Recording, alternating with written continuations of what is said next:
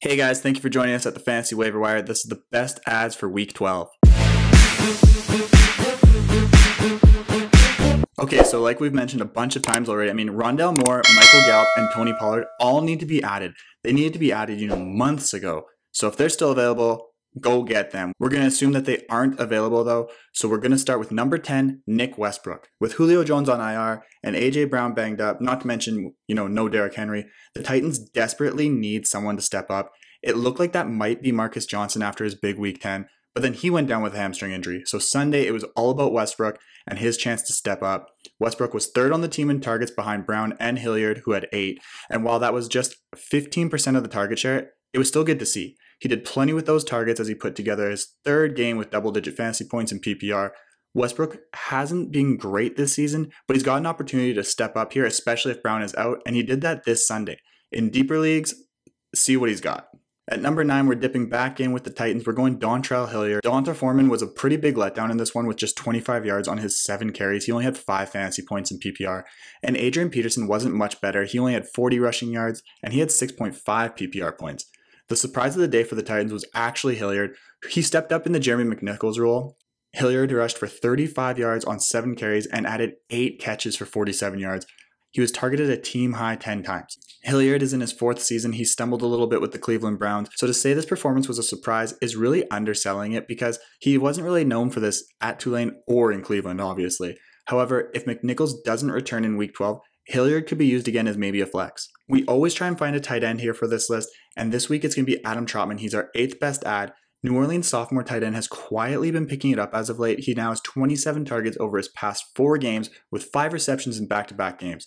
Trautman also scored his first touchdown of the year this week. His schedule is favorable moving forward with matchups against the Bills, Cowboys, and Jets, and he's worth the ad in deeper leagues. If you need to stream somebody, he is this week's Dan Arnold, and sorry about that last call, Dan Arnold, 0 points. At number 7, we're going to be getting a little tricky here, and we're going to be picking up Sony Michel. So yes, the Rams were on a bye week, and yes, he is the definite backup to Darrell Henderson. However, Michel would be treated as a top 5 handcuff if Henderson did go down. And this is for fantasy managers who don't roster Henderson as well. In the one game that Henderson missed this year, Michel saw a combined 23 touches. Next up, Matt Breida. The running back rotation in Buffalo has been absolutely awful in the last 2 games, and Breida saw his most action of the season in Week 10, where he gained 50 yards with 2 touchdowns and 3 catches.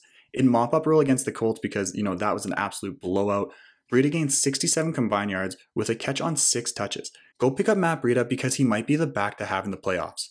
Ty Johnson is our number 5 ad this week. We knew this was coming with the Michael Carter injury. Hopefully it's not too serious. He exited this week against the Dolphins, and his status is still worth monitoring throughout the week. If Carter misses any time forward like I'm expecting him to, it would likely be Johnson who sees an additional role for the Jets. Tevin Coleman should be expected to see some touches in this scenario, but not a whole bunch. Johnson's pass catching role is what's going to keep him fantasy relevant because the 25-year-old has a plus matchup in Week 12 against the Texans. Perfect time for Wilson to return and a perfect time for him to get the start. The Jacksonville Jaguars. He finished with 20 touches for a combined 58 yards and 1 catch. Wilson also missed out on a touchdown opportunity because Jimmy G just missed him in the first half. We don't expect Mitchell's injury to keep him out too long, but in a Shanahan offense, if you're hot, you're the guy. He is definitely a buy cheap and hold candidate for your playoff run. Number 3, Cedric Wilson. So like I said last week, Amari Cooper is out for at least 3 weeks. CeeDee Lamb left with a concussion. Technically, players have to be in concussion protocol for 5 days, which makes CeeDee Lamb ineligible for Thanksgiving. If both he and Amari Cooper are out for Thanksgiving, that leaves Michael Gallup and Cedric Wilson. Like we said at the beginning of the episode, we're going to assume Michael Gallup isn't available, so you need to get Cedric Wilson. As a result of CeeDee Lamb leaving early and there being no Cooper, Wilson saw a bump in chances on Sunday. He had 4 catches for 36 yards on 7 targets. Now for Thursday, I expect starting snaps for Cedric Wilson, so you can fire him up as a flex or a wide receiver 3. At number 2, I've got Cam Newton. I mentioned Cam last week in the earlier waiver wire report.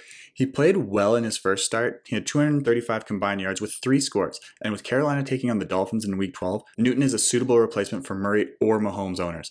The Panthers defense struggled to get Washington off the field over the last 2.5 quarters of the game, which cost Newton even more chances to score more fantasy points. Plus, Carolina failed to convert on 2 fourth downs in the fourth quarter. The Panthers play at home against Miami and the Falcons over the next 2 weeks. And our number 1 waiver wire ad, assuming he's available, is Elijah Moore.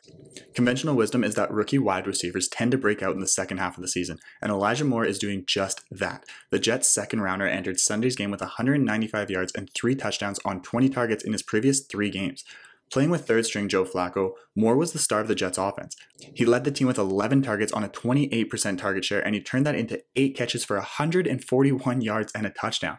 It was a career high in catches and his first 100 game ever, and now he has 336 yards on 24 catches over his past 4 games. That's 13.1 PPR points in each game. I'm expecting Moore to be the legitimate number 1 wide receiver for the Jets moving forward. That's it for this week, guys. Thank you so much for checking us out. Please make sure to like, comment, subscribe to our YouTube channel, follow us on Instagram, and follow us wherever you get your podcasts at the Fantasy Waiver Wire.